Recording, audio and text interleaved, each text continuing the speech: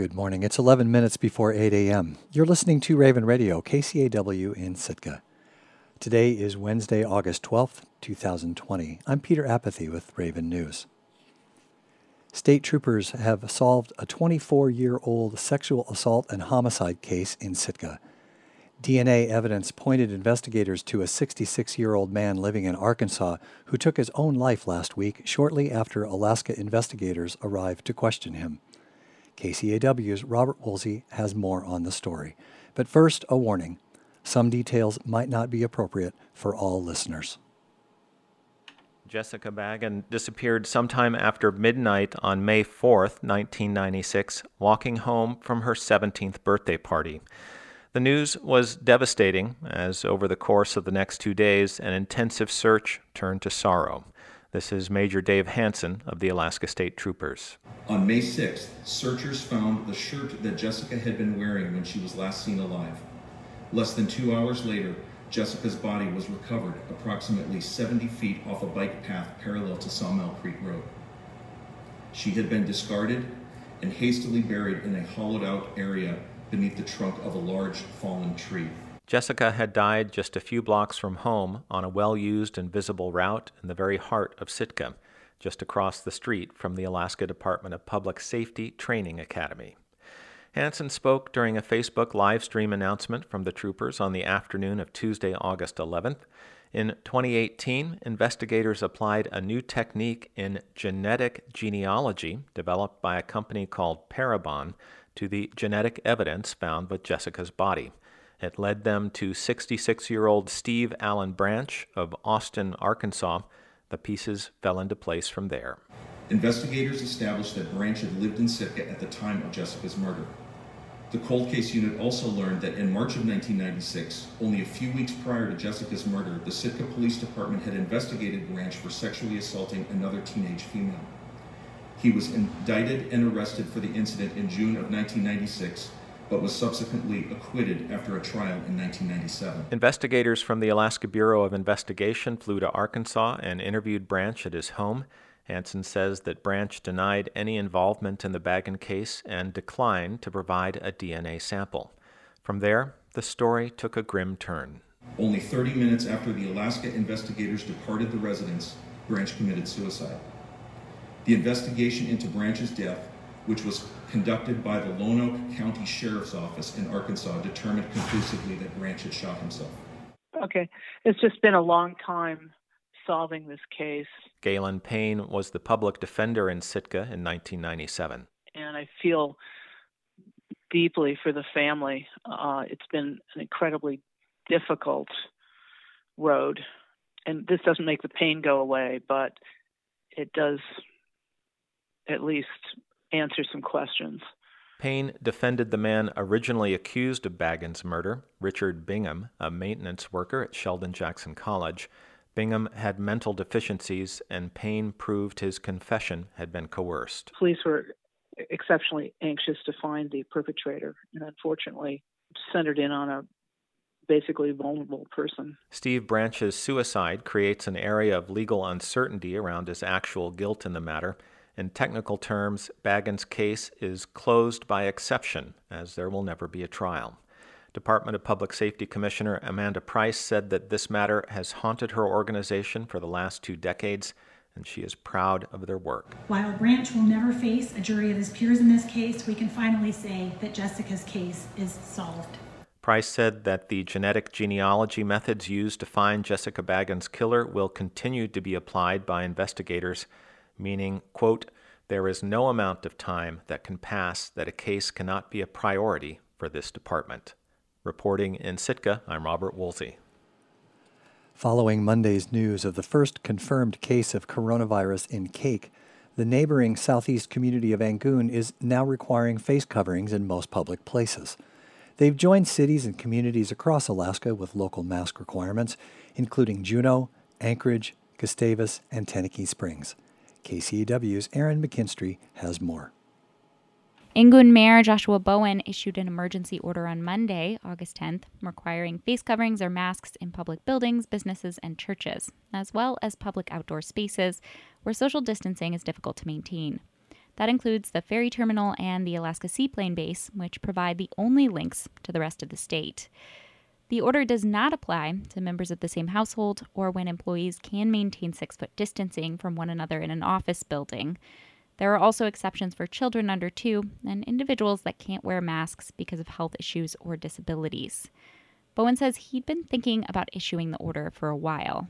I've had it ready to put out for a little while now, but I've just been counting on people to do the right thing and to wear their masks without being mandated to do so. But the tipping point came earlier in the day when a resident of the nearby community of Cake tested positive for the coronavirus. Additionally, the village's local tribe, the Angoon Community Association, had started to strongly encourage face coverings. And an Alaska Marine Highway System employee on the ferry Lecanti tested positive over the weekend. The Lecanti services the small Admiralty Island village of around 450 people. How the order will be enforced is a question that many communities with mask requirements have faced, especially in places with limited local law enforcement like Angoon. The order doesn't allow for private citizens to harass other citizens who aren't wearing masks. That's the not fun part of these things, enforcement. Bowen says the city can issue a $500 fine for noncompliance, but he doesn't plan to do so unless absolutely necessary. So far, he says public feedback has been positive and they haven't had any major issues. The city used CARES Act funds to make and distribute masks to all residents a few months ago, and the tribe has some available and is making more.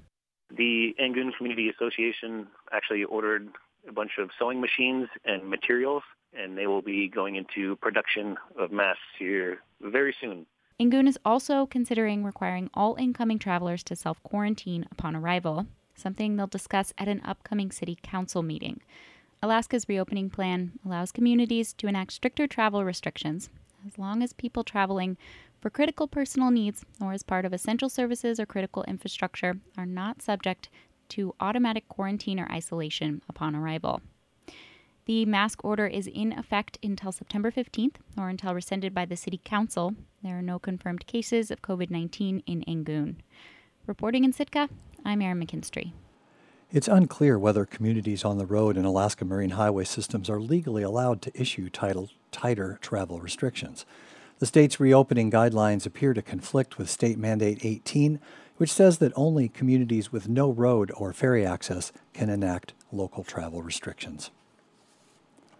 8 candidates are vying for 2 open seats on the Sitka Assembly this fall. One of them is Frederick Olson, Jr. KCAW's Catherine Rose spoke with Olson to find out why he's throwing his hat into the proverbial ring. Frederick Olson Jr. moved to Sitka 2 years ago, but he grew up in southeast Alaska. Born in Ketchikan, and then my family moved to Juneau, graduated from Juneau Douglas High School. Then I went to Seattle University. My Haida name, Kizgansi, it means place of one's own. You know, on my dad's side, our family is Haida, and in the Kisan area, go back time immemorial.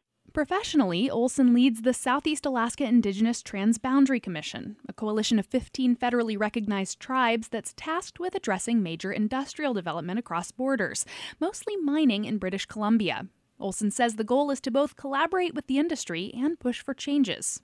We're working against very old laws that are very favorable, to the industry. But, now it's 2020, and we know that we live on this little place in space, and we need to take care of it. And Olson has some experience in government, too. He moved to Kisan on Prince of Wales Island when he was working on a project to preserve native languages, but he ended up running for local office. He served on the tribal council of the organized village of Kisan. He then served 3 terms on the Kisan City Council and took one big lesson away from those experiences. You really need to listen. You have to listen to the other people on the council, but then you really need to listen to the people that you're working for, the citizens. But he ended his last city council term in Kisan early when he moved to Sitka in 2018, which he says he did for love. He's engaged to Blossom Twitchell, who's running for a full term on the Sitka School Board. Olson says if he's elected, he won't come to the assembly table with any preconceived notions. He knows it's a tough job. He says his biggest priority is to listen and be willing to collaborate. You know, we can work together. We don't have to fight. That doesn't mean we can't talk about difficult things, but you don't have to be difficult. He says the coronavirus will make serving in a local leadership role more challenging, but he says he wants to help out as the city navigates uncharted waters in the coming year. It's a very important time to work together. This is not a time to only think of ourselves or our own family. You know, we do have to look out for our family, but we need to work together for all of our families. Olson is running for one of 2 open assembly seats being vacated by members Richard Wien and Stephen Eisenbeis. Sitka's municipal election is October 6th. Reporting in Sitka, I'm Catherine Rose. The Sitka Assembly is moving forward with plans to build a marine haul-out at the Gary Paxton Industrial Park. When the Assembly met last night, it allocated $100,000 to cover engineering consulting expenses for the project's design. The group also passed an emergency order